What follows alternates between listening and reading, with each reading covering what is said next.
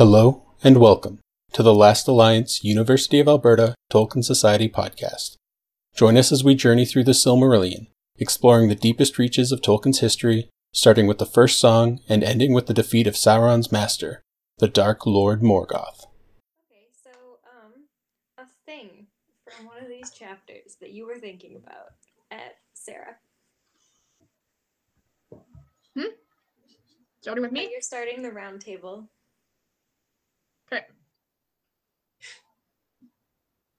A thing that I liked, well, where was I going with this? I had a thought earlier today, and it's gone now because I'm an hour later than I expected to be.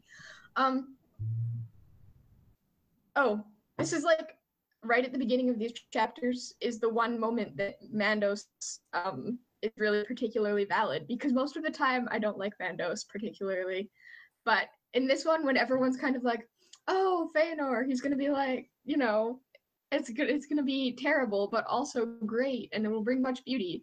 And Mandos is just like, it'll still be evil though. Like, mood.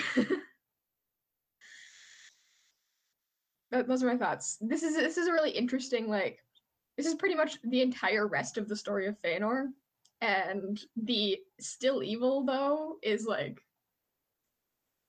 pretty much a valid point. This is the entire rest of the story of Feanor. Yep. Everybody else kind of comes at Feanor in these chapters with like that Ollivander talking about Lord Voldemort feel that's like, did terrible things, but great ones. And Mandos is just like, yeah, but bad. Cool. At Rob. I don't really have anything intelligent to say this time. I don't know if I usually do. That's a good point. I did like the like when they're making the sun and the moon, and the moon guy's just too wimpy to be the sun. I thought that was kind of cute. And then how he just keeps on getting distracted by things, so he never keeps this rigid path that would make more sense. So they have to like adjust how the cosmos works a little bit to accommodate his his desire to not be lonely. I thought all that was kind of fun. Nice. Eloise. There's a lot happening in that.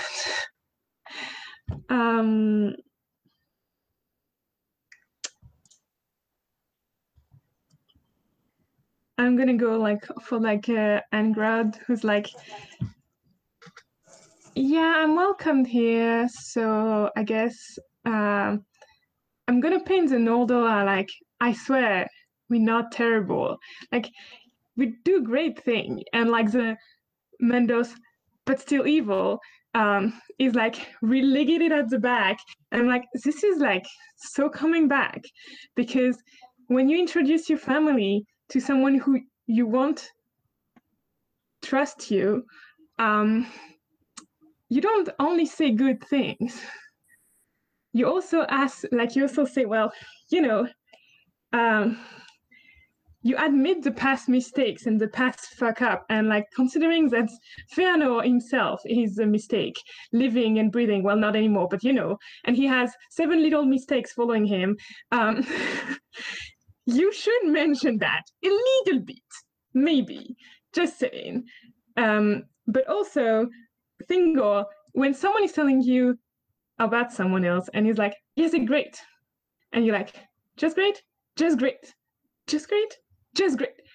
Don't take it as face value. There's probably something hidden somewhere in the back. And I understand why you're like, yeah, you're probably great. Please take those lands that are not mine. But don't enter in my house ever again. Because yeah, good point. They can't be only great. That doesn't exist. 7 little mistakes. Oh my god. Alright, at Kara.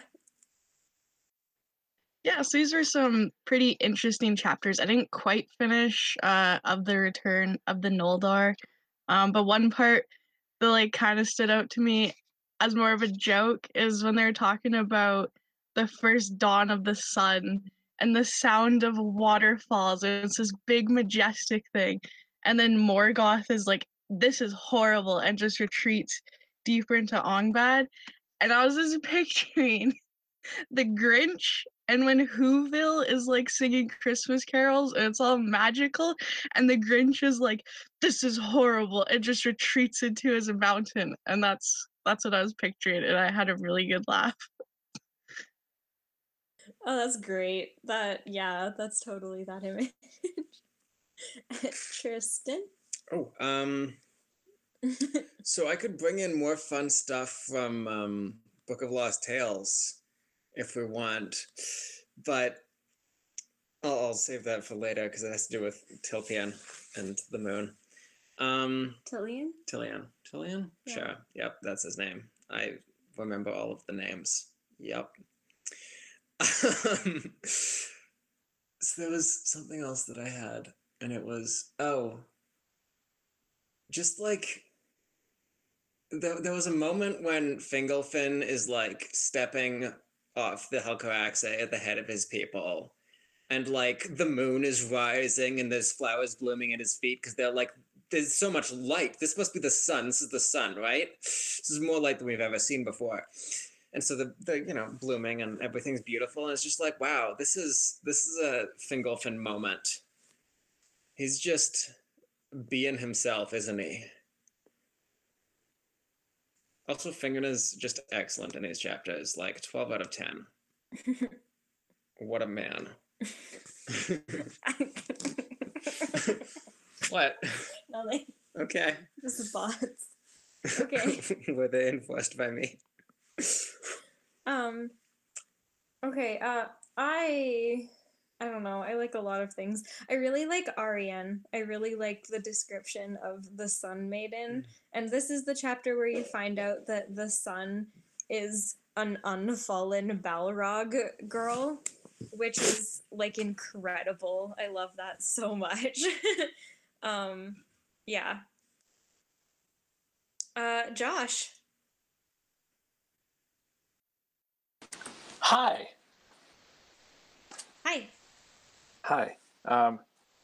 Yes, I did have some thoughts. I'm just trying to quickly remember what they were.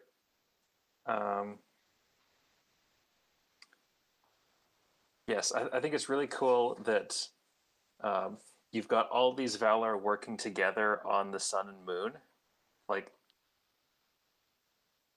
pretty much half of the Valar are involved in this in some way. And then right after they put up the sun and moon, they have to put out a major bug fix because they can't keep them under control. And it is extremely clear that this whole thing is written from an Elvish point of view when you get all these kind of terrible nicknames for the race of men. They're rough.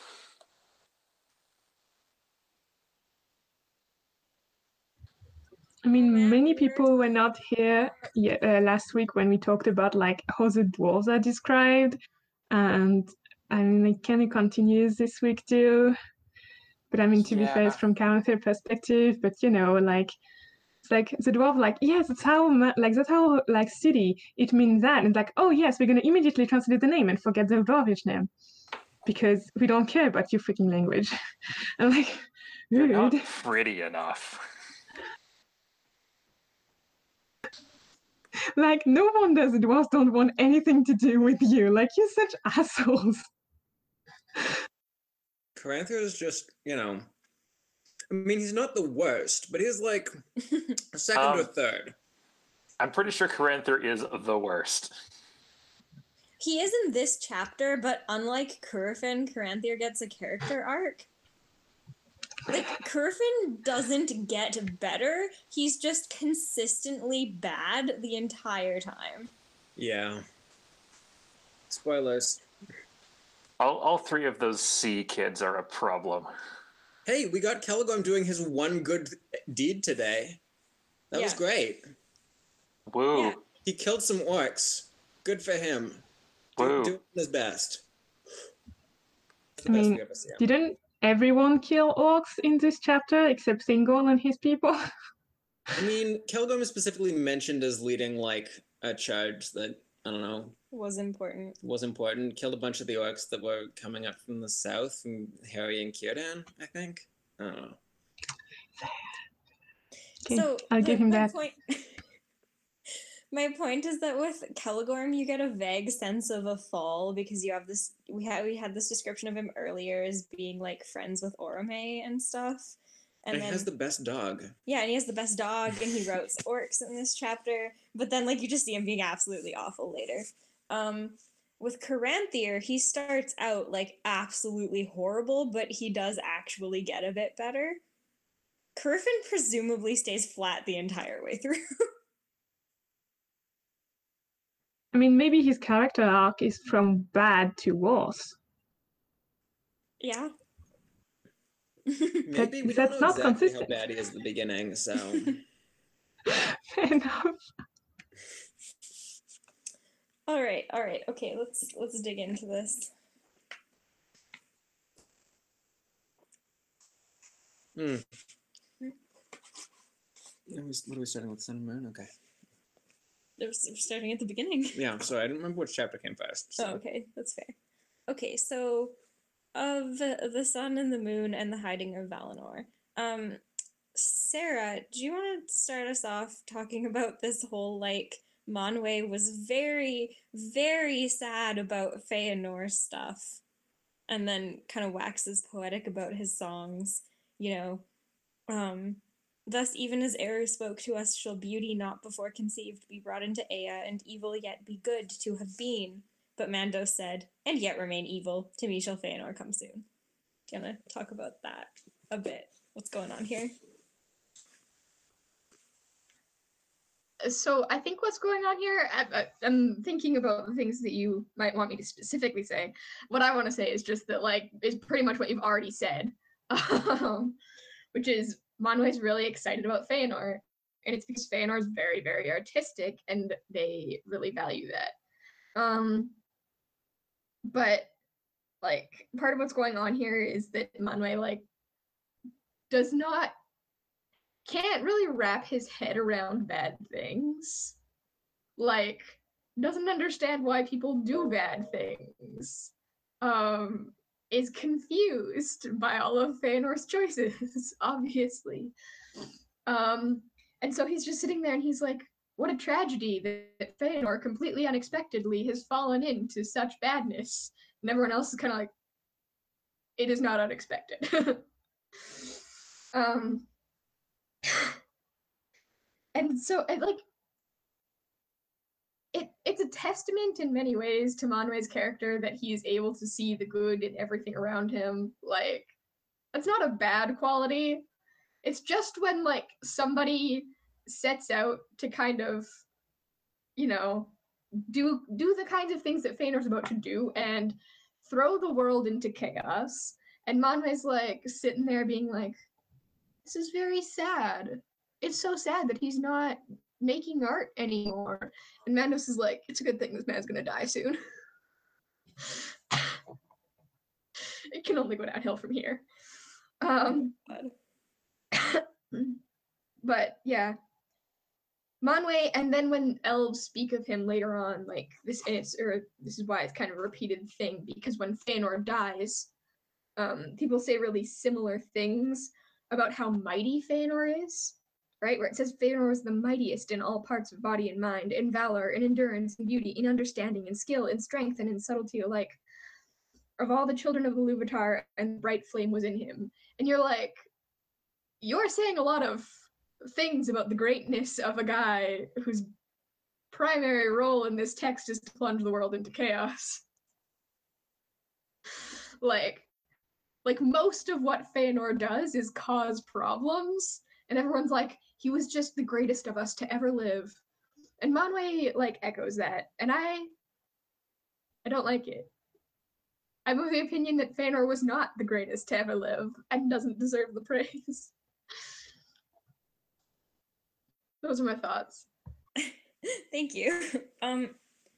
Yeah, I feel like part of that is because this is from such a macro perspective, though Josh is now suggesting pro Noldor bias in the chat, which like also fair. From a broader perspective, very pro Calaquendi bias, but also presumably these are the Noldor's own songs that get carried down because Elrond.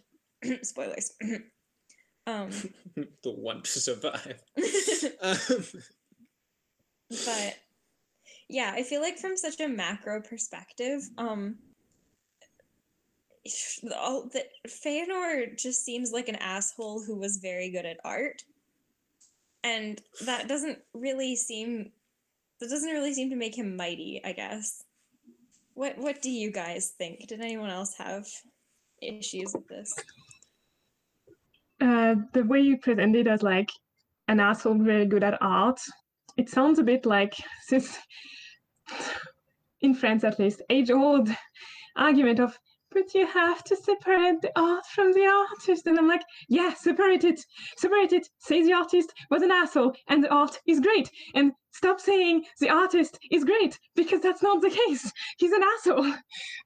Yeah, so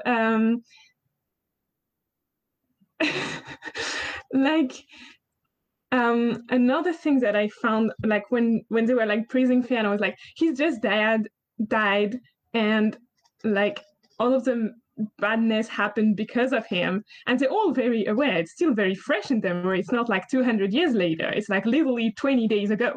And the songs are like, yeah, he was great, and it's like, but how short is your memory? Like, I'm pretty sure even a goldfish would remember he was not great. Like, you saw the fire, like the only light you had besides the stars was the fire he put on the fucking ship after he abandoned you. So like, great is probably not the best epithet for that dude. And so after like I was completely dumbfounded by all of the like short memory of the elf, for like, which is very unfortunate for like immortal creatures. I immediately realized that there's a parallel, like another parallel between Fëanor and Morgoth and Melkor, is that they are the greatest. But like they both describe as like the greatest, the most skilled, and everyone put their hopes into them, which is like, never do that. They're great, but never put all of your eggs in one basket, because apparently in this world, the basket is really quick to put all of your eggs on the ground and smother them everywhere and break them into pieces, because yeah, like, and also, yeah, like as Josh says, like they're so strong, but everyone outlives them. It's like,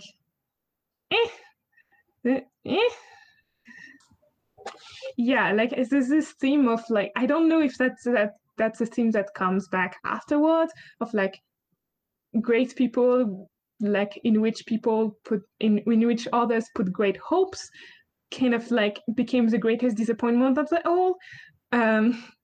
That's probably one of the qualities they have. They're great in everything, even in disappointment. But yeah, like that's already twice, and if there's a third time, I will call that a theme. So I have two theories here. One of which is that, you know, they were basically measuring Fëanor by potential, and like, it's not unfair to say that he had like the best Noldor potential, but boy howdy did he ever squander it. And I'm trying to remember what the other one was. I don't remember. Never mind. That we're just gonna go with the one for now. Cool. I had a comment, which is that what you were saying, Eloise, about I like what you drew out as a similarity between Fëanor and Morgoth, that they're like the most powerful one of their kind. And you're speculating. You're like wondering, will that be a theme? Will that come back again? Yes, it will. The Fall of Numenor. Okay, I remembered what the other one was. Remember how Fëanor is a great orator? He just convinces everyone else that he's the best in all of the ways, and they buy it. And it like, everyone is so convinced, and we just get an objective perspective, so we're like, damn, Fëanor was the worst. And everyone else is like, Fëanor was the best. He talked to me once, and oh my goodness, the things he said about himself. What an amazing guy. Truly the best of us. I mean, if you ask a Trump supporter or like a Nazi supporter back then, like they probably would say that of Hitler too. They're the best. They talk with the best words. They have the best words. So great guys. I think there's also a difference between like great, the way we would use it now when we say that human is a great human, and you like also are implying that they're a decent human, a good human, a kind human. But I think often in this text, greatness is more equated with like raw ability. So if you are a great elf, you are a powerful elf, or you're an artsy elf, not necessarily a kind elf.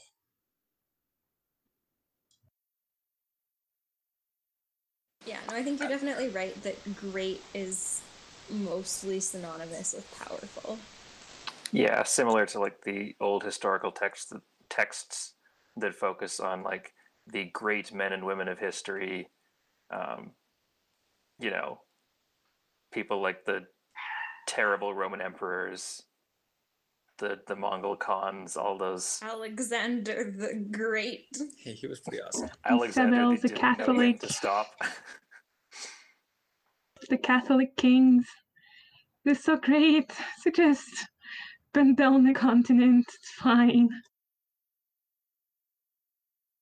Tristan was like, Alexander the Great was basically the Fëanor of his time, and I was like, yeah, in the most unflattering He way. burned out at 30, but he had so much potential To continue killing people. to continue fighting the world. Well, he did less killing and more like strange breeding programs to build familial ties so people wouldn't rebel. It's kind of weird. It's a weird dude, but effective, I guess. Again, effective depending on what scale you're rating him. Effective on like breeding, yes. Effective on niceness is. I'm still digging. I also just wanted to interject and defend Monway again because I feel bad for him. He's just too good for this world, guys. He's too innocent. He doesn't understand. He's not making a wise. He's not wisely evaluating Fëanor. He's just naively evaluating Fëanor based on all the most optimistic things he can. Come on, you're He's only very defending nice. Manwë because you were Manwë in the Silmarillion. Manwë's Actually- so nice. But also he doesn't learn from his mistakes, Rob. Yeah, that's true. Mostly my bias comes from like the one particular line in Book of Lost Tales where like he doesn't want to hide Valinor and everyone else votes to do it, and then he just walks away and cries about it. It's just such like a, I don't know, I find it really touching. That's the picture of Monwë I get. Somebody who cares too much, who's too naive, and just has a lot of might not be the most wise leader. He probably needs a better counsel around him, but I think. you know, he does his best.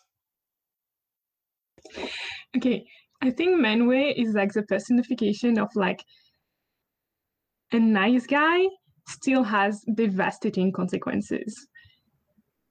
Because like he's not the nice guy that's the nice guy's TM.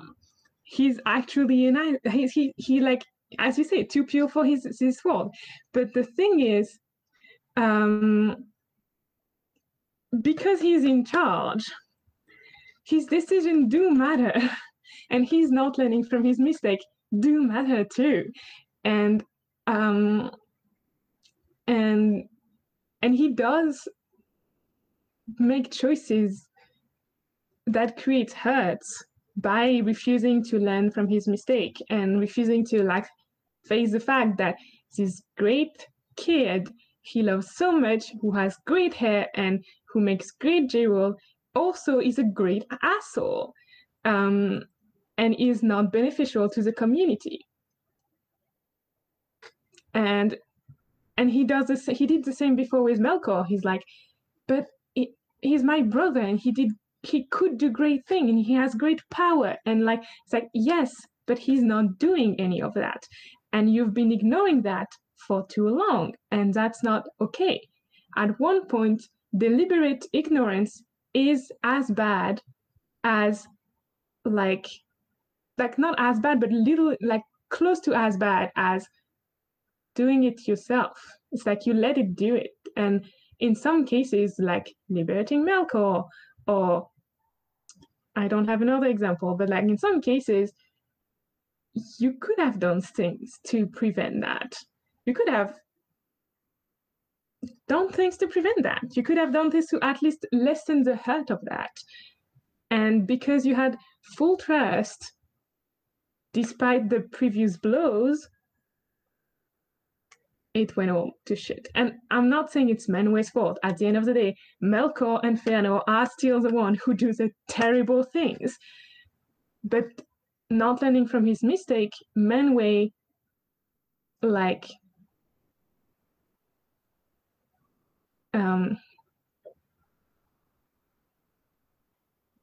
Manwë could have like padded the result of those terrible things by learning from his mistake.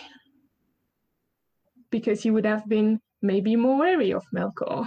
He maybe like would have considered that maybe they want to do bad things, incredibly enough, even though they have great power, blah, blah, blah.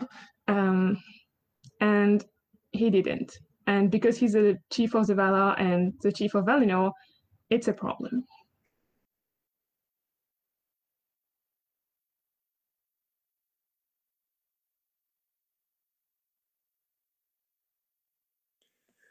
So, in some ways, this whole chapter is a bit of a testament to Valar in action.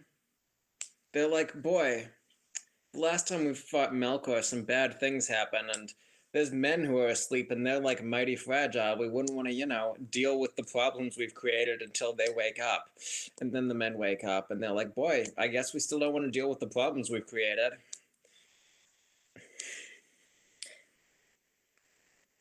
So, okay, I don't necessarily agree with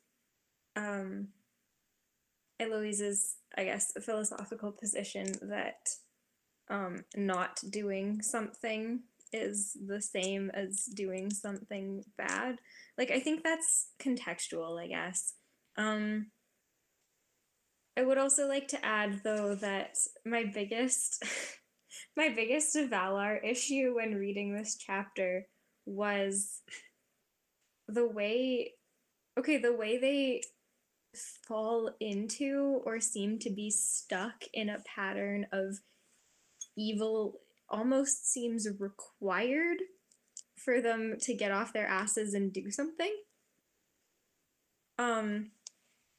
This is like most strongly seen in that line where it's like they finally decided to create some light that would be shared with the entire world, and the thing that prompted them to share light was not, realizing that the people out there were in darkness.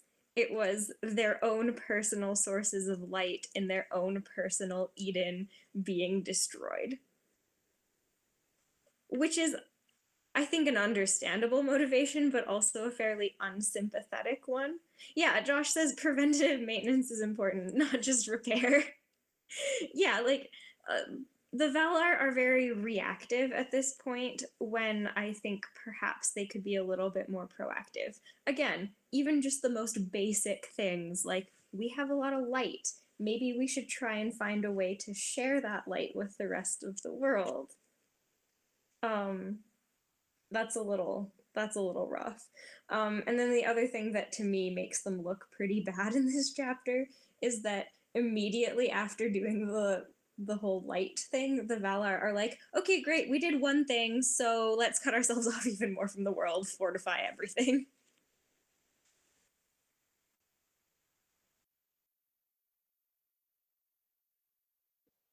Yeah, it's a really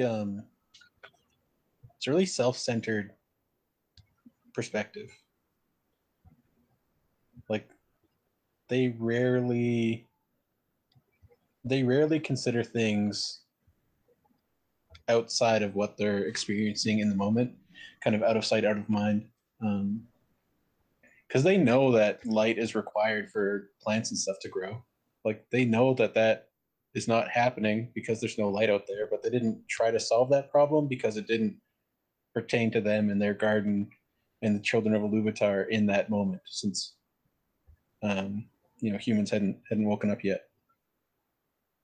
It's strange to me that they can be so selfish but also good. Like where's the Vala of selflessness, of emotional intelligence? I don't know.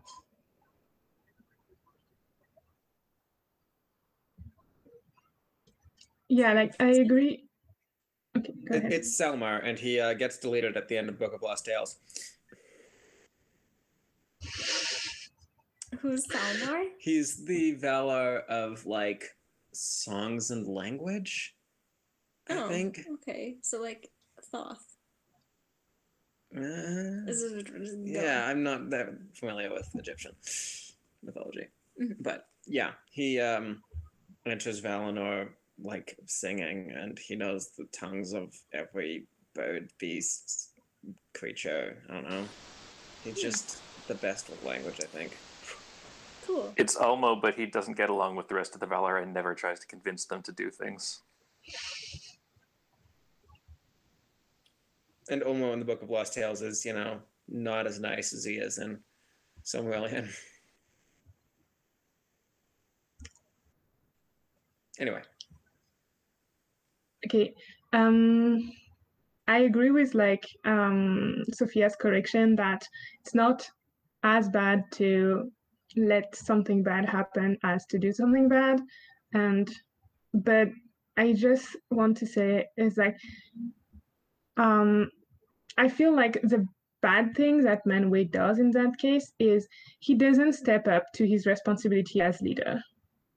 Like he wants he leads as if nothing had changed from the beginning of the song, as if as if Melkor hadn't tried his jazz solo, as if Melkor hadn't tried to hadn't tortured elf into orcs, as if maybe Manwë doesn't know that, fair enough, but as if Melkor hadn't been an outsider from his own will from the beginning. And I think that from a leader, leading on yearning the past rather than dealing with what's present and what could happen due to what's happening in the present is a big flaw. I'm not trying to call that evil, but repetitively doing that is hurtful. And that's my biggest beef with Manwë, is that he repeatedly doesn't learn. He refuses to change. And when he's forced to change because the Noldor are pissing out and Morgoth is back at it again, he's like, you know what's better than change? Isolation. I'm just gonna not change, but also not interact, so the changes that happen don't affect me and I don't affect any changes. And I'm like, I know change is scary, but please stop. Stop this isolation, or at least stop being the leader. If you don't want to change, stop being the leader. Step down. Let someone else do it. Like Ulmo or Yavanna. They know how things grow and change. They realize what the heck is happening in the world,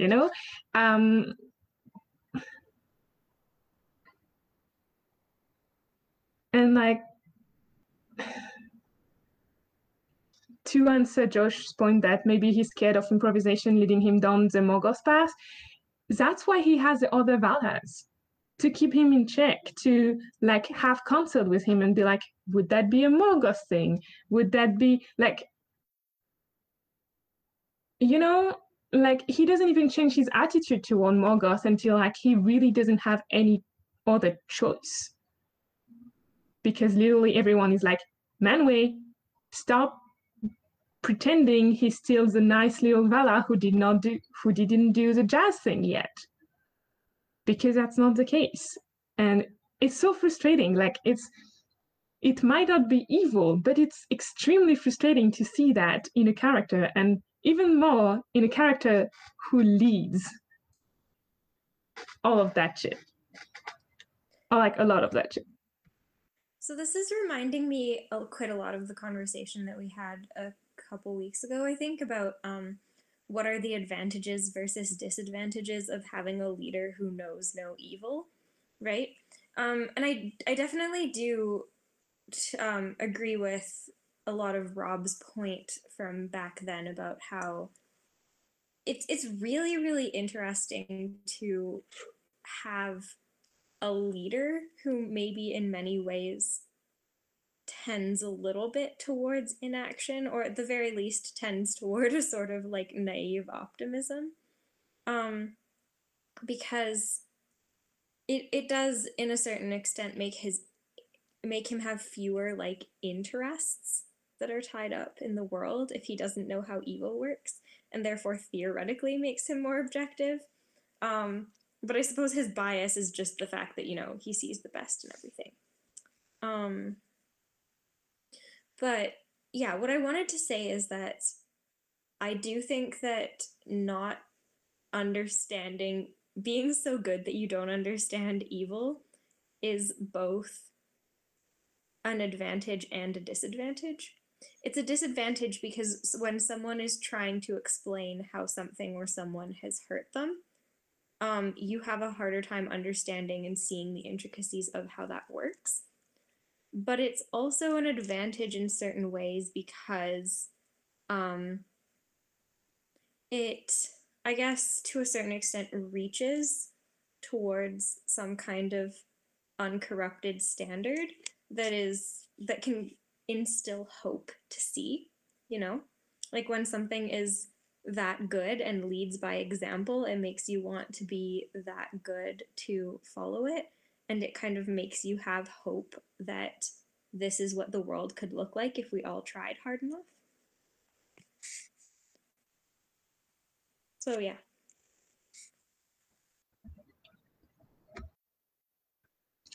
The thing is that, as you said, like we also talked about like the good, what is good in Tolkien's world versus what is good in our world. And correct me if I'm wrong, what is good is in Tolkien world is the will of Iluvatar, right? Or something like that. It's kind of hard to say. Certainly the will of Iluvatar is boundless and an ultimate standard for good. But I don't think it's the only way to measure goodness, if that makes sense. Yeah, because like the thing is that in that case, because like my question is like, the Vala not saying anything about the humans, so like lying by omission, where does it fall?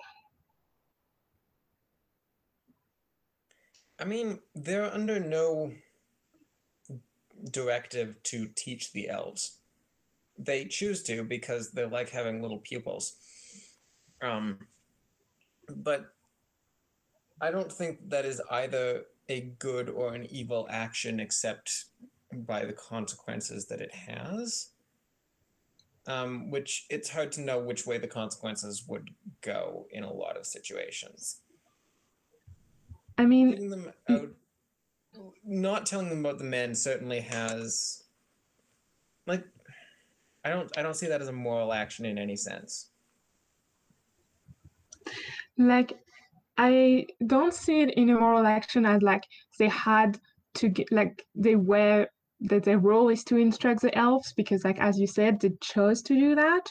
I see that in a moral action as they want a relationship, but they don't, without the transparency kind of thing, or like without full transparency. Like, and I understand that you want some secret, like you want some like privacy in your relationships, but at the same time, so like what I see this thing, like the not telling about the humans thing is more in the elves were like quietly doing their thing in their corner. So Vala come to them and like, we want to establish a relationship, so much so we want you to come live with us. That means a strong relationship. And they still lie by omission about a thing that is not like intimate and private. It's a thing that's going to affect the whole world in a way. And I think it might be too much of a stretch to say that they're lying in this case. And you can correct me if I'm wrong. The wording I might not be remembering the wording correctly, but to me it seems more like they just didn't get around to teaching them about this specific thing. Like right now, I'm not lying to you by omission by not discussing, I don't know, the latest advances in gravitational wave detection when black holes collide. You know, I'm not lying to you by omission about that. I just haven't, it hasn't been on the top of my mind to discuss that with you. Yeah, like, I don't think the elves ever asked about other races.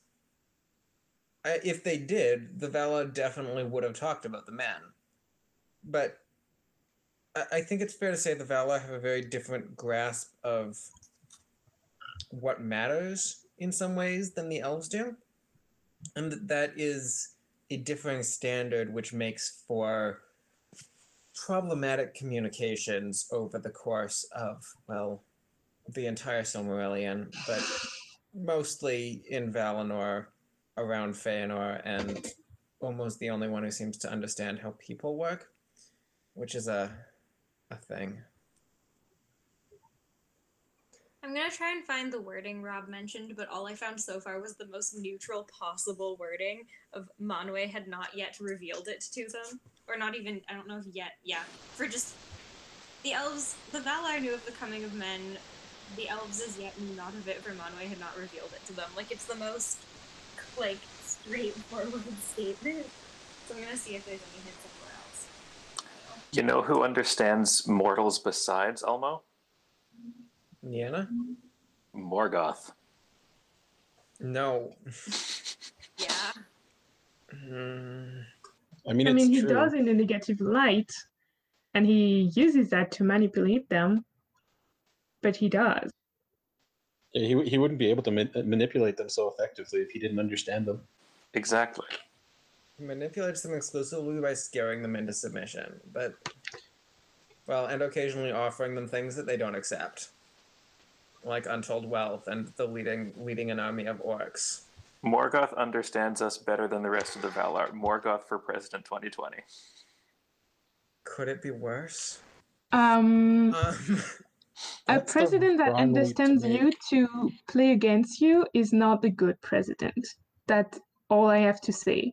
You can be very understanding, but still bad as a leader. Because if you're selfish asshole who understands people and use that to manipulate them, you don't want that for president.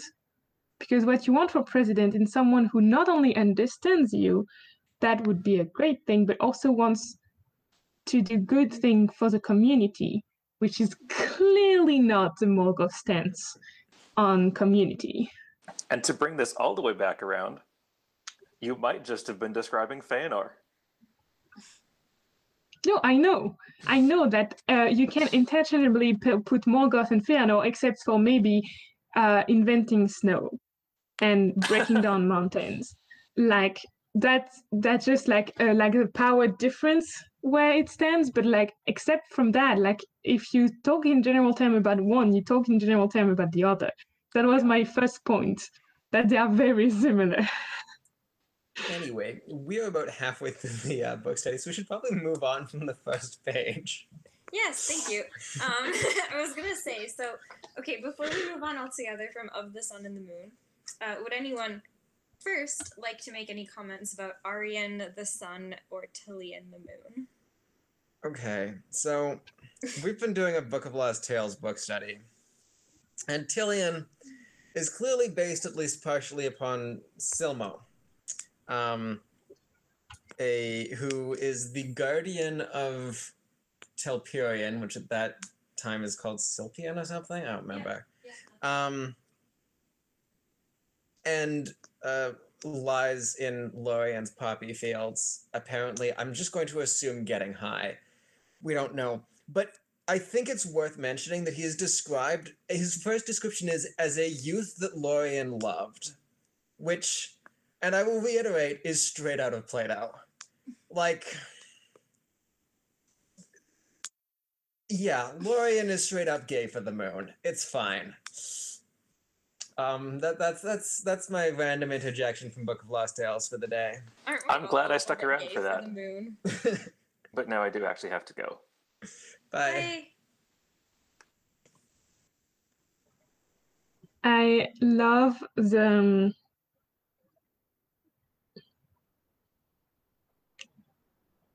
whole, like, the moon is pining for the sun, and maybe Lorien is pining for the moon. That's a very interesting love triangle. And the sun is just like chilling, and she's like, you'll die.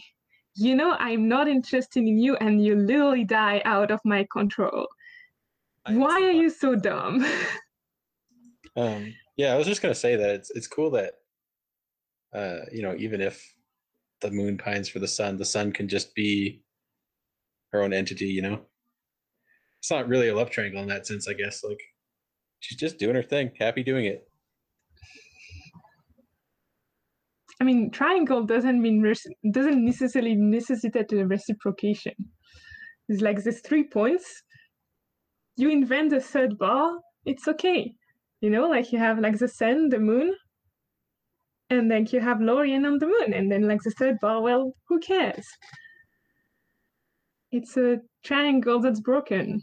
It's okay. She's a strong, independent woman who don't need no moon.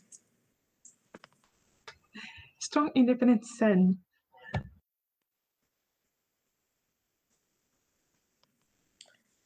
Yeah. Yep. Anyway, all right, okay. I also love that the only Balrog who has not been corrupted by Morgoth is like lunging toward like women representation. And I'm like, see, don't listen to the men. They lied to you. We don't know that she's the only one, in fairness. Some of the Balrogs could be girls. That's true. But like the only one who did not listen to Morgoth is a woman. All men did. That's what I'm saying. Again, we don't know. What if all fire spirits are female, and all Balrogs are also female? I think the Balrogs are referred to with he/him pronouns, at least like Gothmog is. Yeah, because Gothmog's Morgoth's love child. Or maybe Morgoth and Sauron are misgendering them. It's part of their tactic to break them down and corrupt them and bend them to their will. I see. So, also at the end of this chapter, we find out something that I want to point out right now, because I think it's cool. That description of the Enchanted Isles, which, for those of you reading Lost Tales, know is a really big deal in Lost Tales, and sort of becomes a little less important in the Silmarillion, but it mentions that, not only did the Valar create a wall of mountains, but they also made the sea impassable and straight up, like, enchanted, filled with shadows and bewilderment, and strung like a net of islands together where, the waves are incredibly dangerous and the rocks are shrouded in mist, and even if your ship doesn't founder in the seas, then you become weary and sick of the ocean.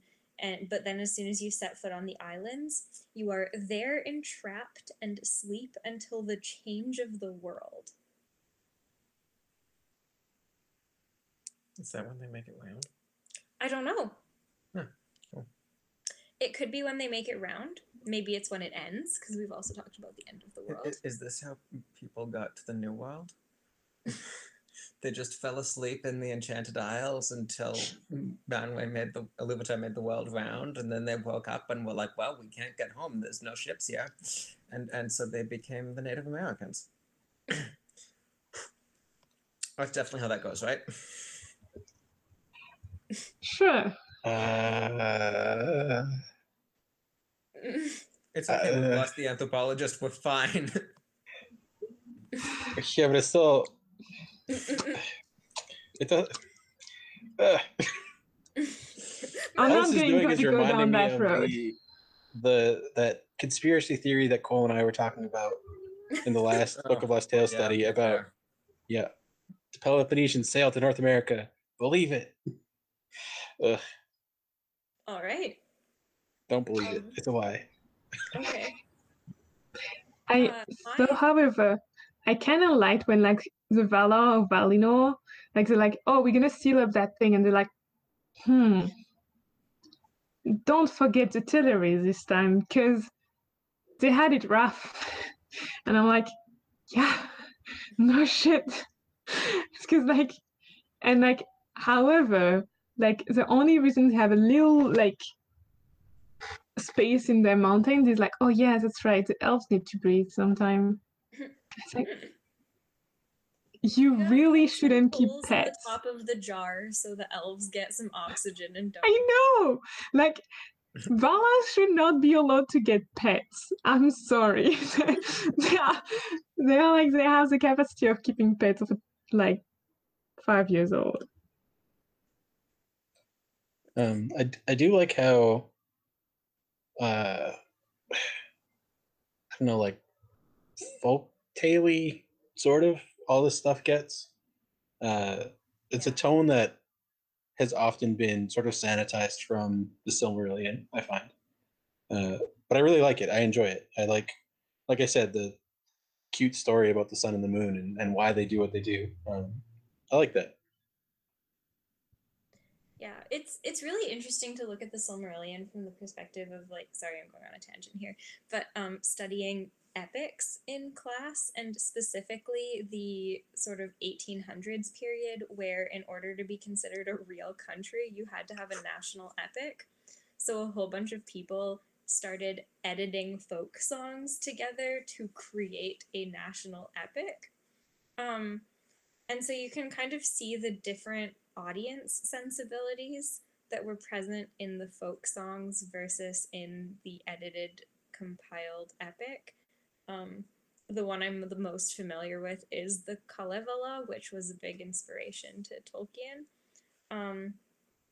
But in general, there was this deliberate effort to make the style seem like high and purged of the gross, to use some Tolkien words. And it's really interesting. Like there was a very particular linguistic and also content censorship that was going on. So a Kalevala example would be like your high heroic epic of the Finnish people. You can't include like bawdy folk songs or like happy sexual content or like women singing about how their lovers taste like honey. Like you have to edit all of that out. But you are allowed to keep unhappy relationships and like violence against women. So that's really interesting. I don't know. Because that's dramatic. Yeah, because that's acceptable tragic content. Mm-hmm. So it's really interesting. And I feel like there's almost a similar thing going on between Lost Tales and the Silmarillion, where Tolkien is trying to purge the Silmarillion of its more folkloric elements and have it exist in this realm of epic as a category. And one of his issues that he runs into again and again is the Valar being too perilous. The Valar have to represent this ultimate good. And so I think that's why you get this limiting of aspects, like this really dangerous island thing that they created, which feels more perilous and then edges into the pagan rather than to the Christian. And here I was thinking what you were going to say was that the problem that he keeps running into is that everything is so gay in the Book of Lost Tales. Yes. That's an interesting point. Like, we were just talking in the other book study about how the Silmarillion version of the Valar, they tend to represent some sort of aspect. I guess you could call it an aspect of Ilúvatar, maybe. But in the Book of Lost Tales, they're their own characters with their own motivations, and they don't just represent whatever sort of aspect of the world they represent. They also are very flawed and kind of human. So it's interesting that you kind of brought that up with a different phrasing. That's cool. I should come to Lost Tales book study. It's always at a consistently bad time for me. But yeah. The time is very consistent. I was discussing shifting it around since the poll results seem invalid. But I see. We shall see. We shall see. Sounds good. Okay. Moving to Of Men. I will give a brief summary of Men, and then y'all can talk about it. Okay. So, men awaken somewhere in the east with the rising of the sun, which is to the west, and they're like, whoa, there's a big light over there. Let's head in that direction. Oh, damn. So most of them do. The elves call the men a whole bunch of things, including the second people, the followers, the afterborn, the sickly, the mortals, the usurpers, the strangers, the inscrutable, the self-cursed, the heavy-handed, the night-fearers, and the children of the sun. It's ironic that they call the human self-cursed when they have Fëanor and their son and his sons in there. Because as self-curse goes, you have Fëanor and his son who purposefully walked into the terrible shit that they are going to suffer from. This reminds me of in the previous chapters where they're like, wow, the dwarves fight each other? Wild. Wow, those humans got themselves cursed. The elves have no mirror every time they write about themselves or other people. They're they purposefully punch the mirror and they're turn it to a dwarf. They talk about the humans. They fight each other like the dwarves. They talk about the dwarves. They do that like the humans, and they purposefully avoid the fact that if they look straight up, there's a mirror and they can look at themselves. I will say that the elves, I think it's kind of wild that the elves are like, wow, you must have been cursed for all of the bad things that you do because you die. And I'm like, boy, if death was a curse for all of the bad things that people do, then all of the sons of Fëanor and most of the Noldor would end up, oh, wait.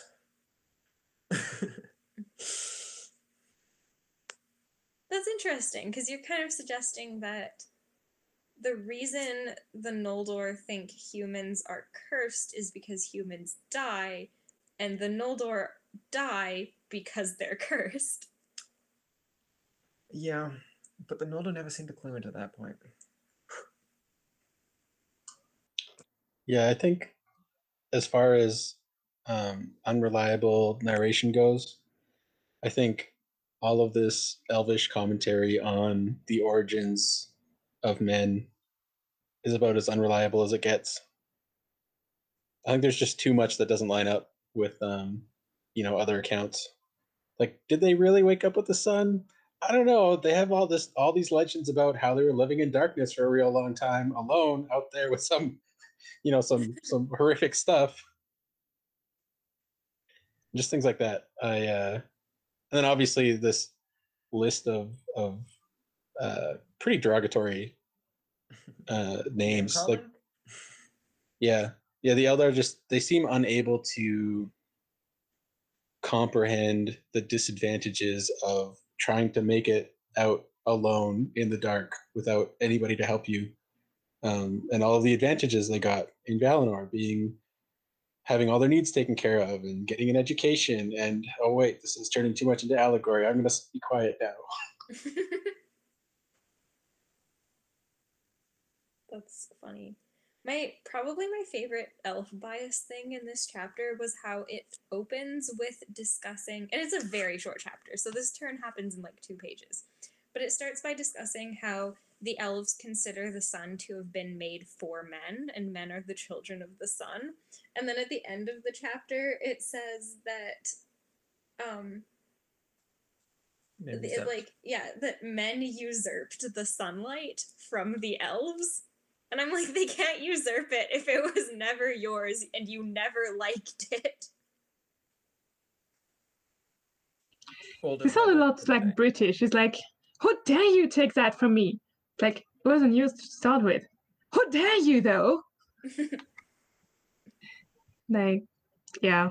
I mean, I don't have a British example, but I'm pretty sure like I can find one or several ones. But it's even worse because in this case, the British are openly acknowledging that it wasn't theirs in the first place.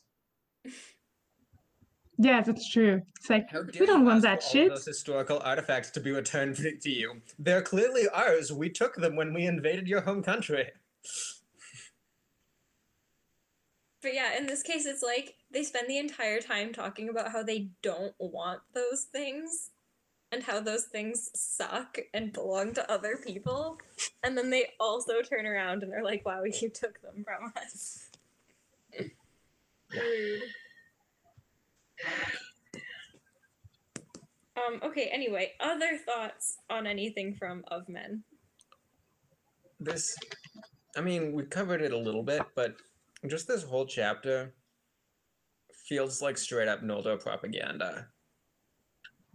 Like, let me tell you about this other race and how weird they are. They're just the strangest. Well, they call them the inscrutable, which inherently implies that we can't understand them. And I'm like, there's arguments that the Silmarillion was laid down in Numenor, and I'm like, yeah, right. The Numenorians wrote this chapter. It would read a lot differently, trust me. This is elf propaganda. I like how the elves are so bewildered by the men because not only are they dying, but they're not, they can't resurrect like the elves, and they're like, they're dying and they can't come back. And I thought that was pretty funny. Yeah.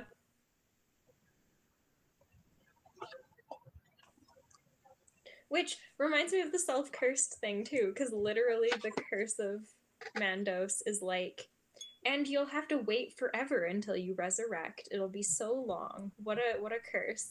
Except you, Glorfindel. You're pretty great. But yeah, that's the curse on the Noldor. And that's really funny, because, yeah, I guess that would be partly why they think the humans got themselves cursed.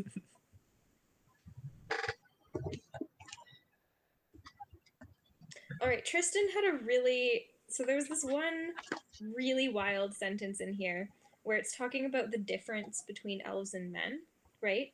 It talks about how back in these days, elves and men were of like stature and strength of body. So equally strong, like physically, but the elves are wiser and more skilled and more beautiful. Elvish propaganda. Yeah. Possibly elvish propaganda. Possibly, like, it raises an interesting question about how much of this is just the fact that they've been living healthier lives where all their needs are taken care of. The elves were immortal, and their wisdom waxes, and they cannot get sick. But their bodies can be destroyed, and in those days they were more like to the bodies of men, since they had not so long been inhabited by the fire of their spirit, which consumes them from within in the courses of time. Okay. So who here has read The Aftermath? Rob, I know you have. It is the debate. It is the debate of Finrod and Andrath, and it is a fantastic exploration of mortality and just Tolkien's worldviews. It's okay. We've never managed to discuss this 15-page document in fewer than 3 weeks. But there's some notions in it that I think play in contradiction of this, which is that, let's see if I can remember them properly. The elves. Oh, hey. We're talking about the debate between Finrod and Andrath. So the elves have a unity of Hroa and Thea, or body and spirit, in a way that men, they claim, do not, because their spirit is so happy with their body and is destined to remain with it for all time. Whereas the men, long for something that is outside the world, and their spirit soon departs their body because they're not fully compatible in the same way that elvish body and spirit is. And that is interesting to consider in contrast, I guess, to this line where it talks about the spirit being, in some form, consuming the body as a means of sustenance, perhaps. And that inherent implication of the disunity of Hroa and Thea that Finrod is later going to argue against. So it's an interesting counterpoint, I guess. And I'm not sure how to take it. The idea that elf bodies are gradually consumed by the fire of their spirits is very wild to me. I could almost chalk that up to that debate is at a time when maybe the elves don't know what's happening to them over the course of eons. Whereas the Silmarillion comes after that. They've written that after they've experienced the waning that they'll go through.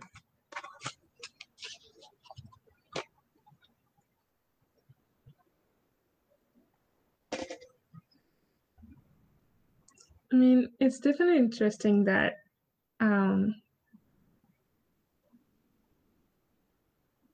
life is seen as consuming the body, at least for the elves.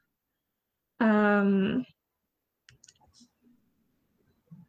pretty sure there's a lot of implication on science and what it means, because the first thing when I thought about it is does that mean maybe the humans consume faster? ? I don't know. Or are they so different? I don't know.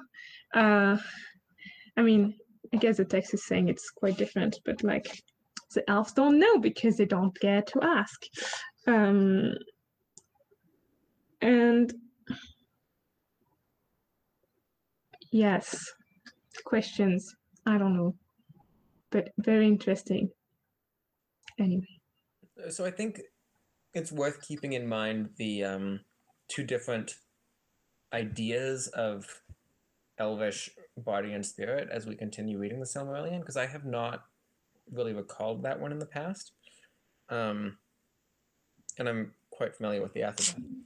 So I think it would be interesting to see if we can build cases for each of them, or see how we think they fit over the remainder of the book. I don't know if we're gonna get any more evidence, but I mean, there is Fëanor who literally burns his body at his death.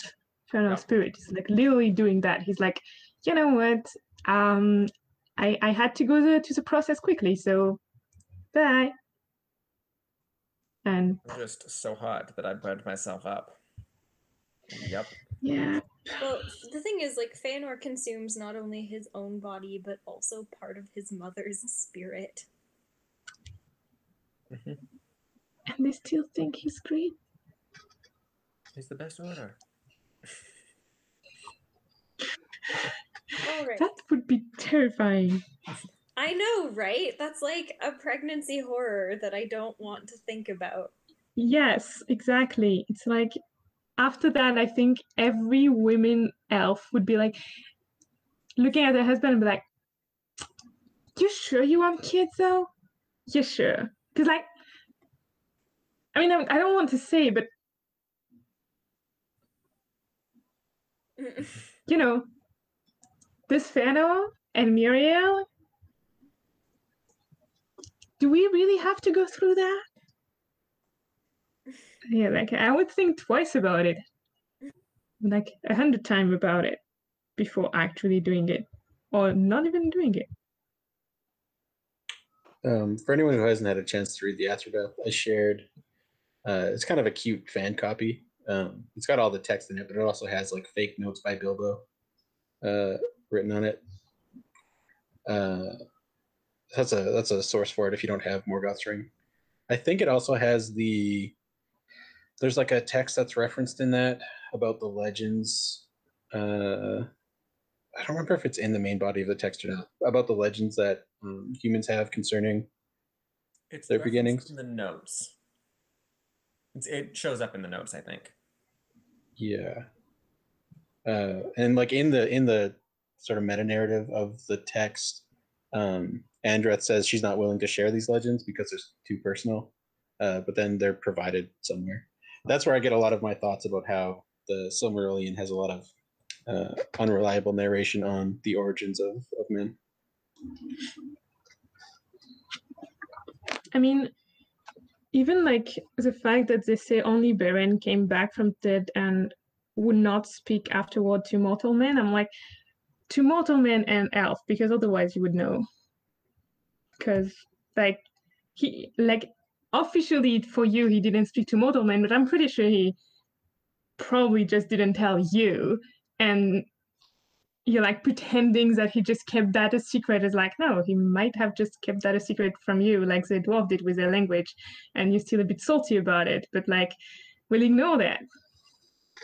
So that's going to be really interesting because I don't know if you remember this from Of the Sindar, but it talks about how the green elves go and live in Osiriand, the land of seven rivers. That's where Beren and Luthien go live after Beren has come back to life. So the people Beren and Luthien interact with are pretty much exclusively green elves and Ents. So when it comes to forms of knowledge that the Silmarillion tends to like either not have access to or to marginalize as less enlightened, green elves are pretty close to men in that, in that hierarchy. I'd like to think that Pippin is the only one who actually knows what happens to men after they die, because he had just this long random chat with Treebeard at one point, and Treebeard was like, "So I'm going to tell you about this guy Beren who came back from the dead, and he told me all sorts of fun stuff."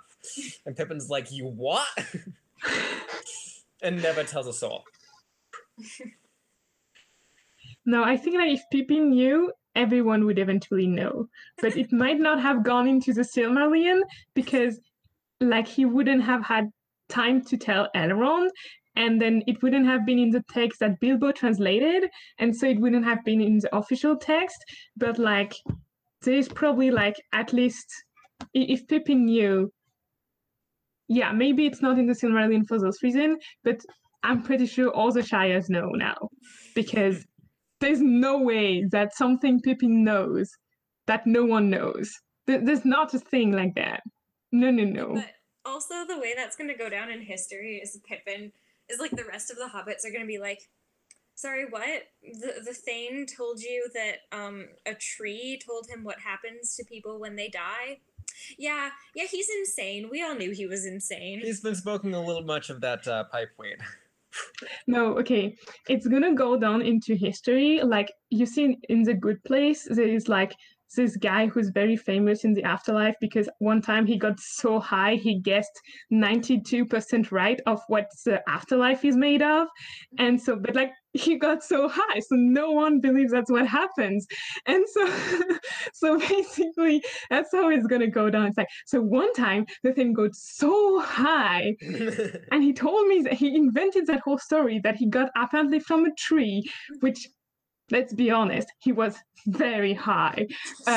And so, and so like everyone knows what the afterlife is made of, but no one knows that they know because they think he was so high. Yep. And like the Valar, like, yeah, he was very high. I swear.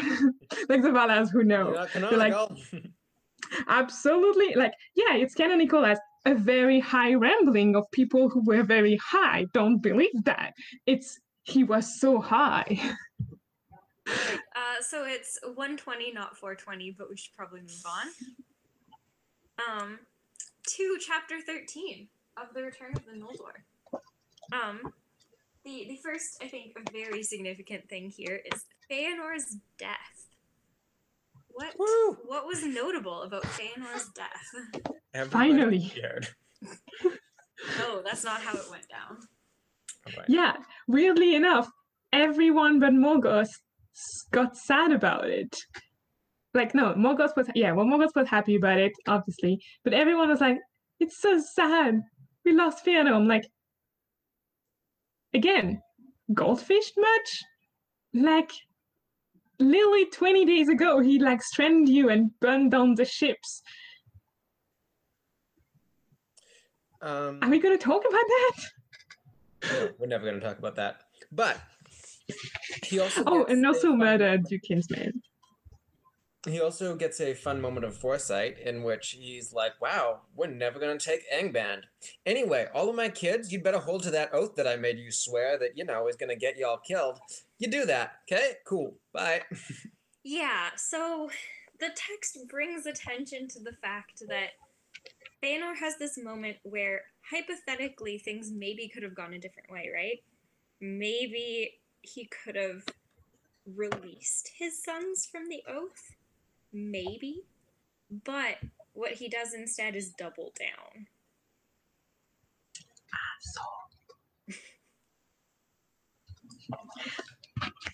Listen, it's a thing to curse yourself. It's a thing to be an asshole to a whole entire people and a whole and other entire people and a whole and other entire people. But like, they're your sons.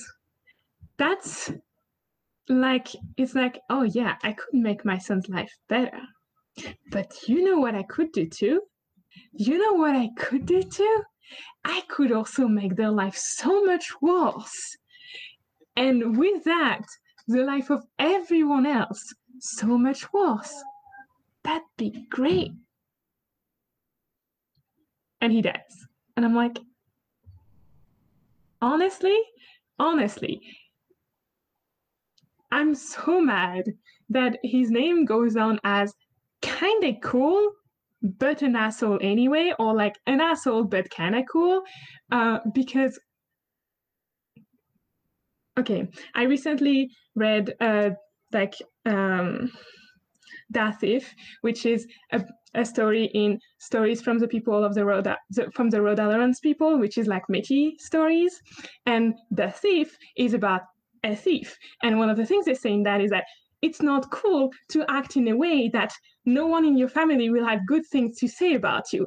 And that's what Fëanor should have deserved. No cool things about him, no songs about him, only to remember him as shame of the past, that he ever existed, and sired people who have to bear his name and his past deeds, and they don't want to name him because otherwise it reflects back on them even when they're good people, which we know that's not the case. But if they had been good people, it would have reflected bad on them to have this that.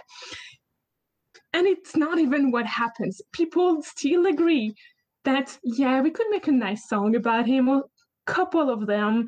And I'm like, no. He did not deserve this in any point of life. He did not deserve great story about him. He did not deserve great song about him. He was an asshole and he should have been forgotten from history. And I'm mad that he's not. Or at least that he's not remembered as the asshole he was only.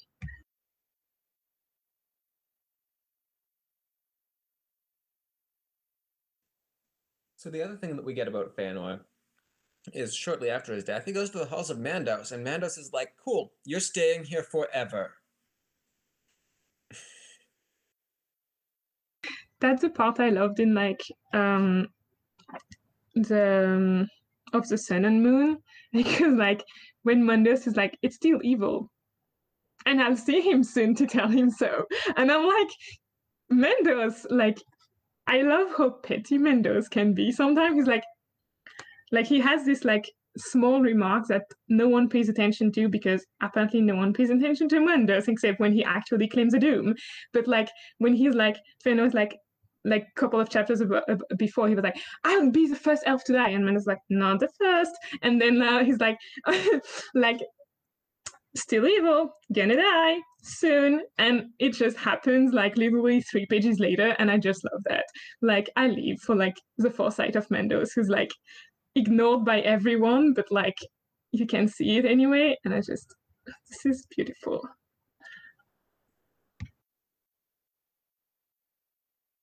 I have a question, more so than a comment. Where do we get the idea from that Fëanor is remembered fondly?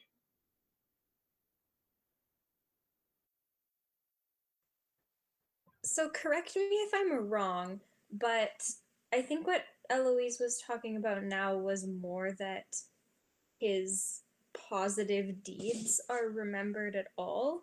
So, for example, people still use the Fëanorian characters, right? Like Tangwar is also known as like Fëanor, the Fëanorian alphabet. And that a lot of the songs are about the things he did. So, like the Noldolante is in theory about the overall fall of the Noldor, but also in theory about how glorious their battles were.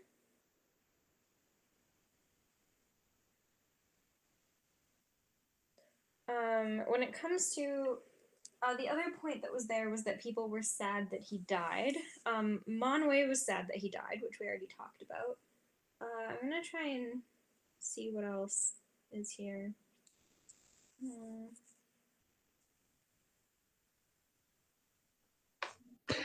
I think it's like he might not be remembered fondly as a person, because let's be honest, he was an asshole. But like a lot of things he did, like he still has a epithet of great covered over all over him. Like up until like he actually does terrible thing, like the things that are questionable that he does are like kind of downplayed. I find like it's like he did this thing, but he did the things that had terrible consequences, but they didn't know at the time, or something like that sounds a bit like that to me, and it might just me remembering badly what the text is made of, but I don't really get that vibe, I will say, particularly with Fëanor himself, because there's a whole lot about like he swore this terrible oath, and this oath was very bad, and his decision was very bad. And in Of the Return of the Noldor, we get specifically, no love was there in the hearts of those that followed Fingolfin for the house of Fëanor, for the agony of those that endured the crossing of the ice had been great, and Fingolfin held the sons the accomplices of their father. Well, 6 out of 6. that's fair. Okay, would you like to explain this comment that you keep making, Tristan? No, not at this point. Okay. I'm gonna do it. There's a Lost Tales version where one of the two twins, so one of the sons of Fëanor that we all forget about, Amrod or Amras, is still on the ships when Fëanor burns them, and Fëanor burns one of his own sons to death. I love Kara's face. Is there anything in the Silmarillion that ever nullifies that? Do we ever get told that all 7? Yes, because you get told that Amrod and Amras have a kingdom in X place, and Amrod and Amras die on the attack in the mouth of Sirion. I think it's just a mistranslation of Amberosa. Yeah, I'm willfully going to ignore that fact, just so I can keep this narrative that Fëanor burned one of his children alive, because that's the kind of person he is. Mm-hmm. Yep. Okay, so yeah. Speaking of the oath progressing, Mithros does some shit. Let's talk about Mithros and Fingon, everyone. Someone start us off. I love them. It's a bit. I What love was them, your- but it's a bit terrifying that politics is based on two men having friendship, and that may not be still there on one side. Because like Fingon is like, yeah, I still like Madras, and he's like, I'm not sure he still likes me, but I still like him. Maybe we can patch up our two people entirely based on that. And I'm like, that's very thin hope. Like, good for you, it worked out because Madras is not as much of an asshole as his father yet? Question mark. But I mean, he doesn't start with a C, so maybe there's hope for him. But yeah, like the politic of friendship among the dirigent, like the leaders, yes, has advantages, but is also, for me, absolutely terrifying because it's very thin. This okay. The idea that like your whole fate does depend on what relationships your leaders have. Like I understand what you're saying there. I don't think I feel like what this was going for was a sort of one good deed begets another sort of mentality. Like one person chooses radical forgiveness, and then that kind of creates more healing. And I think that that's possible because I don't think Fingon rescues Mithros thinking that it's going to heal any political rifts. I think Fingon rescues Mithros because he loves Mithros. Which, yes, all right, Tristan, would you like to explain what you were saying earlier about how gay this is? This is very gay. Yes, continue. Okay, so Fingon is like, I'm gonna go find Mithros. He climbs a mountain, and he's like, boy, I don't know where Mithros is.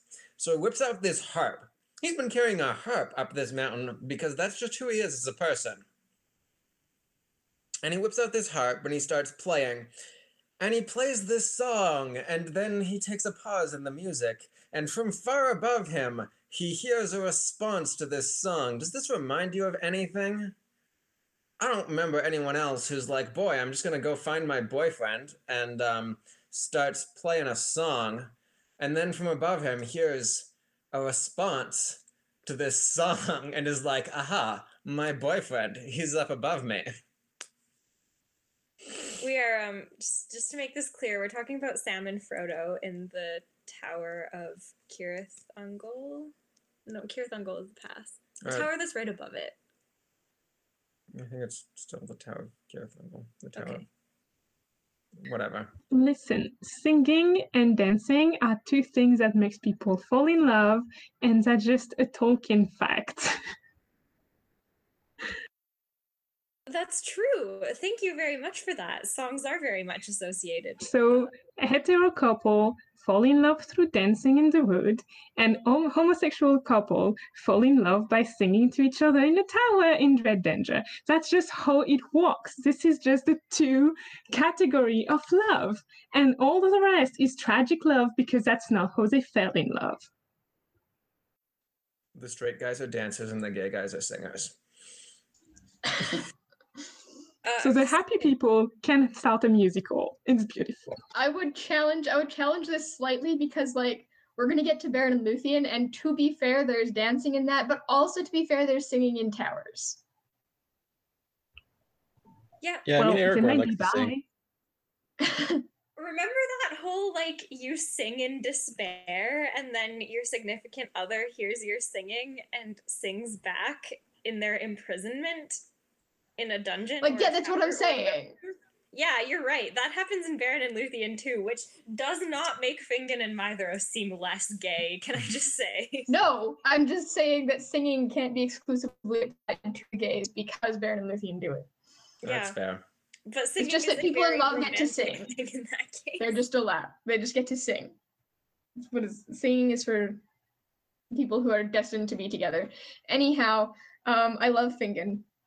Just overall, that's my thoughts on this passage. This is true, and he gets a great moment later in the chapter too. So, just thinking, what an absolute lad. He's the best. Yeah. What Also, like, I kind of like the fact that when they can't get together, like Maedhros like, just kill me, and like Fingon is like, yeah, good idea, and just a little prayer before I do, but like, yeah, it. But once they can like have an opportunity, and he's like, oh, I can't get that. The first thought of Maedhros is like, just kill me, and like Fingon's like, you know, there's something else I could try to cut before I cut your head out. It's your hand, you dummy. Like, no. And that just exemplifies how little brain the House of Fëanor has. Like, it's death, or like it's good solution, full good solution, or death. And I'm like, you know, there's like gradients in the middle of that, and Fingon is like, yeah, so done with Maedhros bullshit. It's like, there's gradient, and I'm use one of this gradient. You're gonna have to learn to fight with your left hand. Sorry. And for a moment, honestly, for a tiny moment, I was afraid that Maedhros would hold that against Fingon, that he had to cut his hand. Because like it's the House of Fëanor, you never know how it's gonna go. Like I'm like walking on eggshell around them. I'm like, who is the next one who's gonna blow up in the face of his allies who helped them just like literally 2 minutes ago and like destroy everything that everyone else has trying to build. Like I don't know, and I'm very glad Maedhros did not do that. Yeah. Unfortunately, he has brothers. Not only is that, but not only does he not do that, but this is actually like a character development moment for Maedhros. Maedhros is going to be both less rash and less terrible after this. I mean, he's still kind of an asshole in this chapter, but yeah. I mean, to be fair, the moment when Maedhros is an asshole and being like, haha, he just gives that because he has no control over it, like Caranthea just doubled down as being a bigger asshole, so like I kind of forgot that Maedhros had been an asshole in that part. So, yeah, this also very much, this is, I think, correct me if I'm wrong, the only time Manwë answers a prayer in the Silmarillion. In the Quenta Silmarillion, I'm not counting the Akalabeth. I'm not sure. I think we're gonna have to wait and find out. We'll have to wait and find out.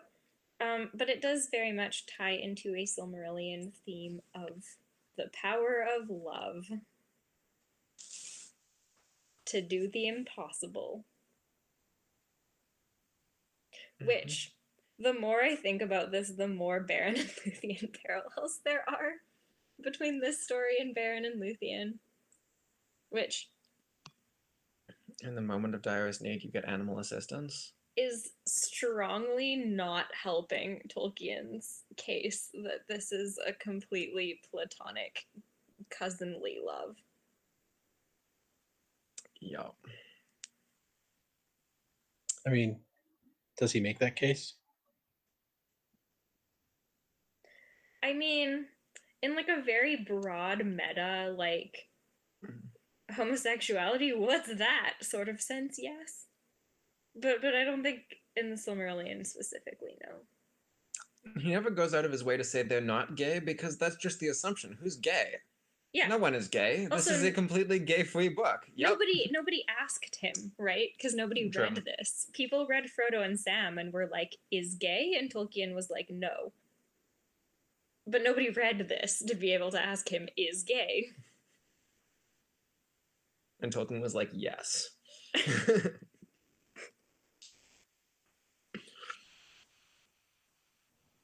Tolkien was like, no, Frodo and Sam are not gay. If you want to see the gay couple, tune in for my next book, okay? And then he died. And Christopher was like, oh, we have to give them the gay now. That's actually very funny in light of how the entire Lord of the Rings is plugging the Silmarillion. Yep. Frodo and Sam are the teaser gay couple. Oh my god. Sorry. Okay, Kristen, Yeah? why don't you guide us through the rest of this chapter? Is this my punishment? I can spare you from your punishment for a second. Great. It's kind of a silly comment. That's not that silly. Why did he cut off his whole hand? You know, to get out of manacles, you can just like take off a thumb. Maybe it was like really tight. I don't know. No matter how tight it is, if you take off the thumb, the hand is no wider than the wrist, especially if you fold Because it. he had his harp, but he didn't have his surgical instruments, so he was like, not trying that. I think it's so that he could leave the hand of Mithros, giving Morgoth the middle finger. Okay, yeah, reasonable. Oh my god. I just imagine Medros being like, okay, if you're not killing me, wait a minute. And then Now like he cut off cut my the hand. hand. And then like there's one orc that finds like, so we have two news. They're both bad. One of them is that Medros escaped. The second thing is that the only thing of Medros we still has is, and like gives a hand to like, and then he promptly dies because that's what you do with orcs, that gives you bad messages. But I just love it. That would It's make beautiful. a really, really good visual joke. Yes. I want to find a fan artist to draw that. I can do it. It'll be shitty, but I can do it. So if I'm gonna I live guide for us through the shitty rest comics. of this, Please do. the next important thing that happens is basically Angwad goes south and talks to Thingol. And he's like, hey Thingol, we're here now. Sup? Does anyone want to talk about how Thingol responds to Angwad and how everyone else responds to Thingol's response to Angwad? Thingol responds by saying, I'm the king of the world. Yup.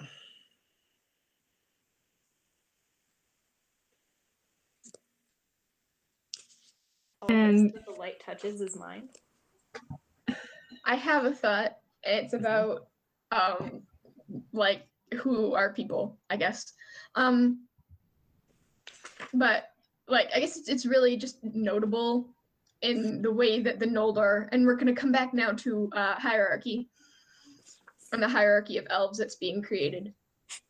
But the way that the Noldor come back and choose to, first of all, like, despite what they say afterwards about Thingol telling them where they can live, like, he's the only person they even bothered to ask, right?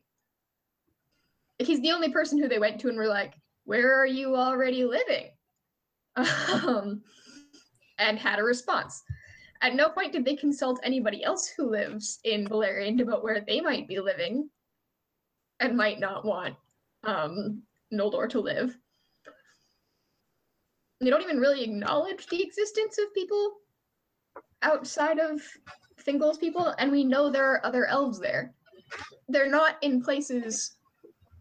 generally in the places that the Noldor are concerned about, because the Noldor would really like to be forming, a siege. But it's also notable that they don't even talk to them. They don't even send a representative to go talk to the Green Elves.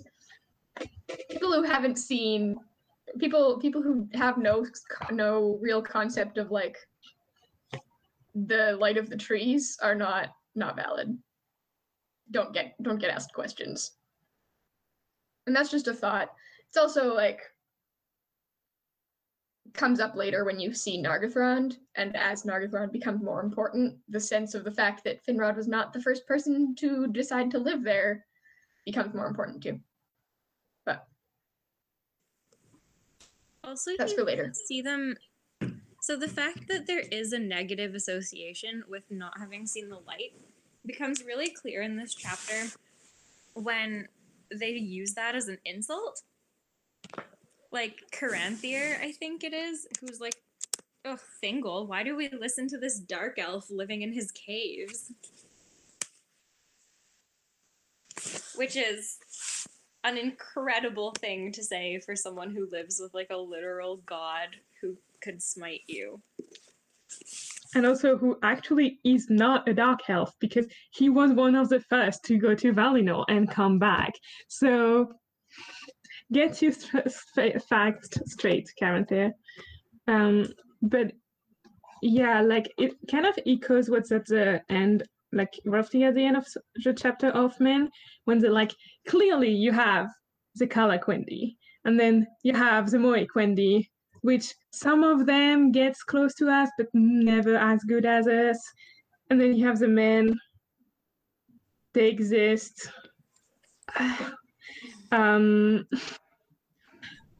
Like, I wonder how much of like this hierarchy is like, well, first it's obviously due of like closer to the Valar, but like there's also a hierarchy of like how much great deeds they do, I think, and like powers they have, or like but great according to the Noldor. Because so two things with that. First, if you don't contact people, you don't know what they do. Or like you know less about what they do, except if they do something so big that you cannot ignore what they do. So like saying that, like for example, like the Noldor did the best thing and then the Moequendi did the next best thing, and then the human did the next best thing, which is not much. It's also a bit of like, maybe they just don't know what the Moequendi did. Like for the green elf in particular, because they just, like in the case of like the gray elves, they were cut off.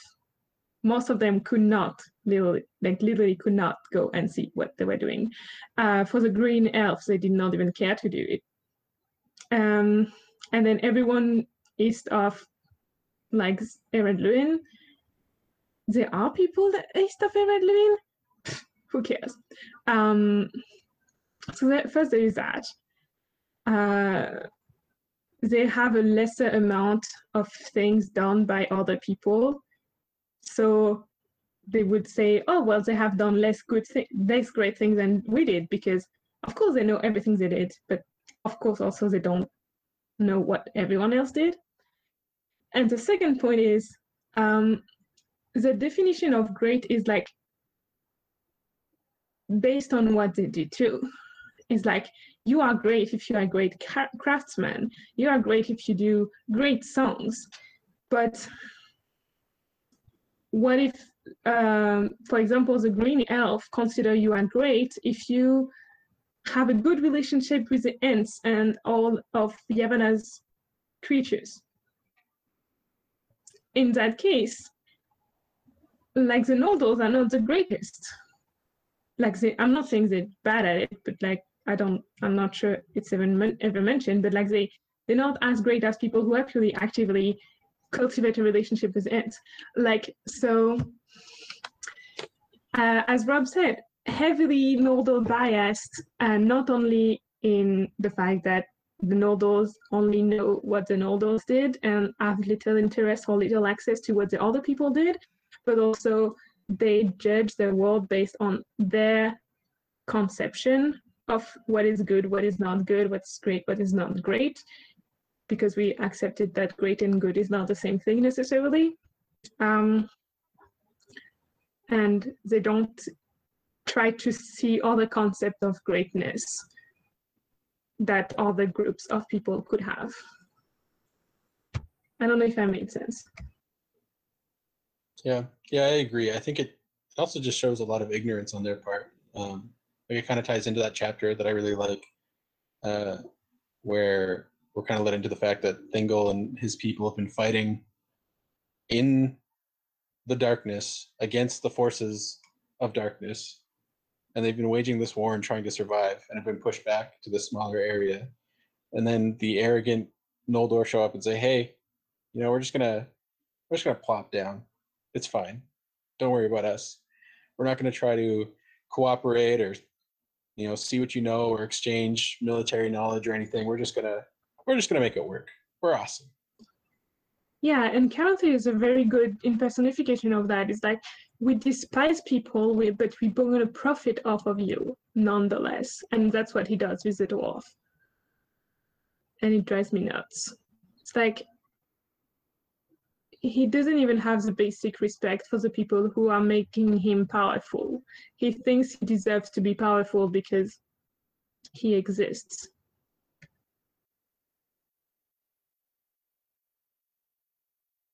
So speaking of the dwarves, we get two interactions with the dwarves in this chapter. We get Caranthir showing up and being like, "Wow, dwarves are ugly." And then later on, we get Finrod and Turgon and their, Ulmo-induced hallucinations about maybe building someplace safe. And we get Finrod specifically making deals with the dwarves to help him build his Menegroth light. Nagathond. Do people have thoughts on the dwarves or on the elvish relations with the dwarves that they want to share? On the dwarves, I really wonder why they even bother with the elves.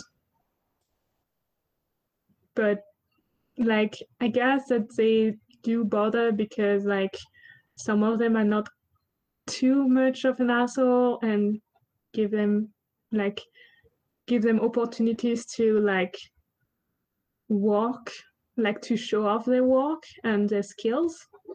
Because I don't think the dwarves are oh, we need walk. So no, we want to show off. There's a bit of that too. It's we are the best at building those mountain places. We are the best at that. And they could do it, but it'd be bad and it'd be terrible. And also they wouldn't have a trace of us.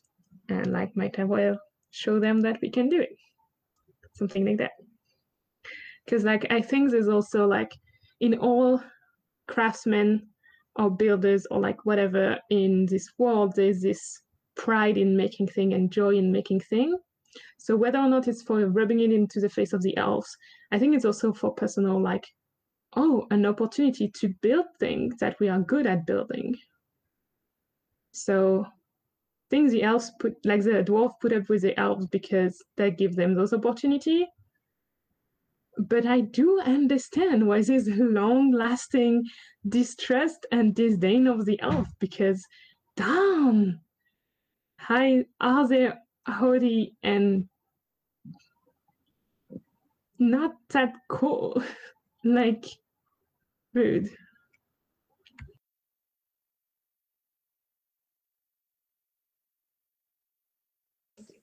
One thing to keep in mind is that as we go through the Silmarillion, the Silmarillion is basically what the events described here are what apparently caused the rift between elves and dwarves. What, in this chapter? No, in the Silmarillion, Okay. in the Quenta Silmarillion. So, multiple things. Most of it, I think, is about the future Nauglamir stuff. We talked about the Nauglamir, I think, in this.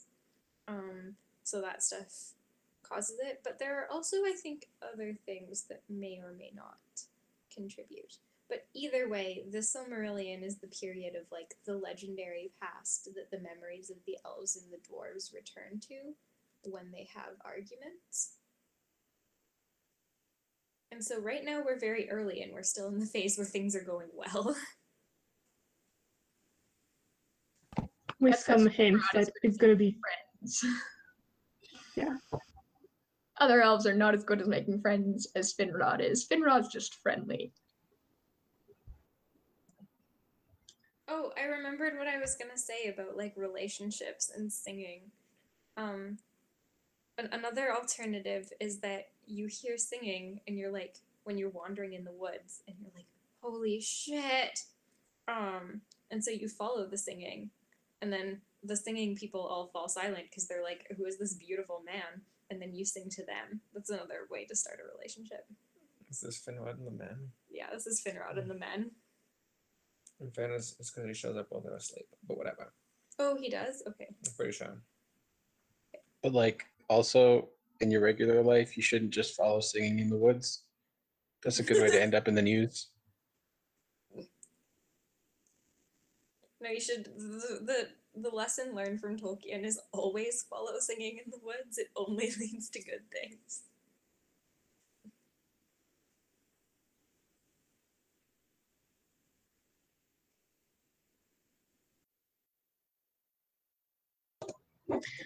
Another thing about the dwarf elf relationship I see is that it's yet another example of the elf not bothering to learn other cultural references than their own. I mean, maybe the dwarf don't try either, but we don't know because it's all elf perspective. But like, it's very clear here that they find the dwarves weird, useful but weird, and they're not trying to understand how the dwarves see the same things as they do. Like, how do they conceptualize living in cave? How do they conceptualize like say relationship to the world? And like all of that, then like maybe there are some. Wait, we mentioned last time that there's the first elf to be on friendly relationship with the dwarves, and actually like be cool is probably Legolas.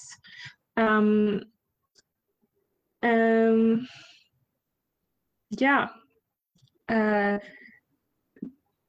it's because like I find they really have this attitude of like, we don't understand it, so it's not good because it's not like us, or it's not like fully good, or it's not as good as us because it's not like us, instead of taking the approach of like, we don't understand it, let's try to make steps towards understanding better.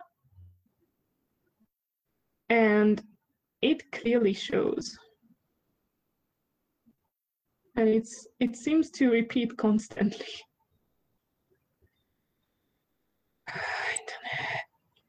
Internet. Sorry, my internet's being an asshole. But I don't know. Did I cut? When did I cut? No, we hear it all. Yeah. Okay. Yeah. All right. Does anyone have any final thoughts either on the Dagor Agloab glorious battle or on anything else in these chapters that they want to bring up? Yes, Sophia. You know the microphone is up and you're just allowed to talk. Your comment on how the Noldor are bad colonists also reminded me of the discussion earlier about how they don't consult with anyone other than Thingol. And I think part of it is that they're only talking to people who have similar government structures. So we found out earlier that the Green Elves don't take a king after Denethor, son of Lenwë, dies. And so... But what about Boromir, his son? The Noldor don't really seem to know what to do with people who aren't kings in exactly the way they understand themselves to be kings. Like, they don't talk to the Green Elves. They talk to Thingol, who's the king, but they don't talk to Melian, who's the real power. Real wisdom. Yeah, that's a thought. Other thoughts? I mean, also the real power too. She is the only reason. We lost you there, Rob.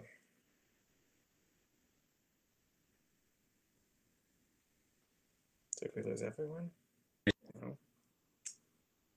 Oh, I could hear you. Can you hear me now? Yeah. Yes. Okay. I was just saying that she's also the real power. Like without her, I think the Sindar would have been wiped off the map during the dark times when Melkor came back and started his assault. She is definitely the physical / magical power, but she's not really the political power, is I guess what I was trying to say there more clearly. Yeah. Because she chooses not to be. All right, then I guess that is it. Thanks for coming to book study, y'all.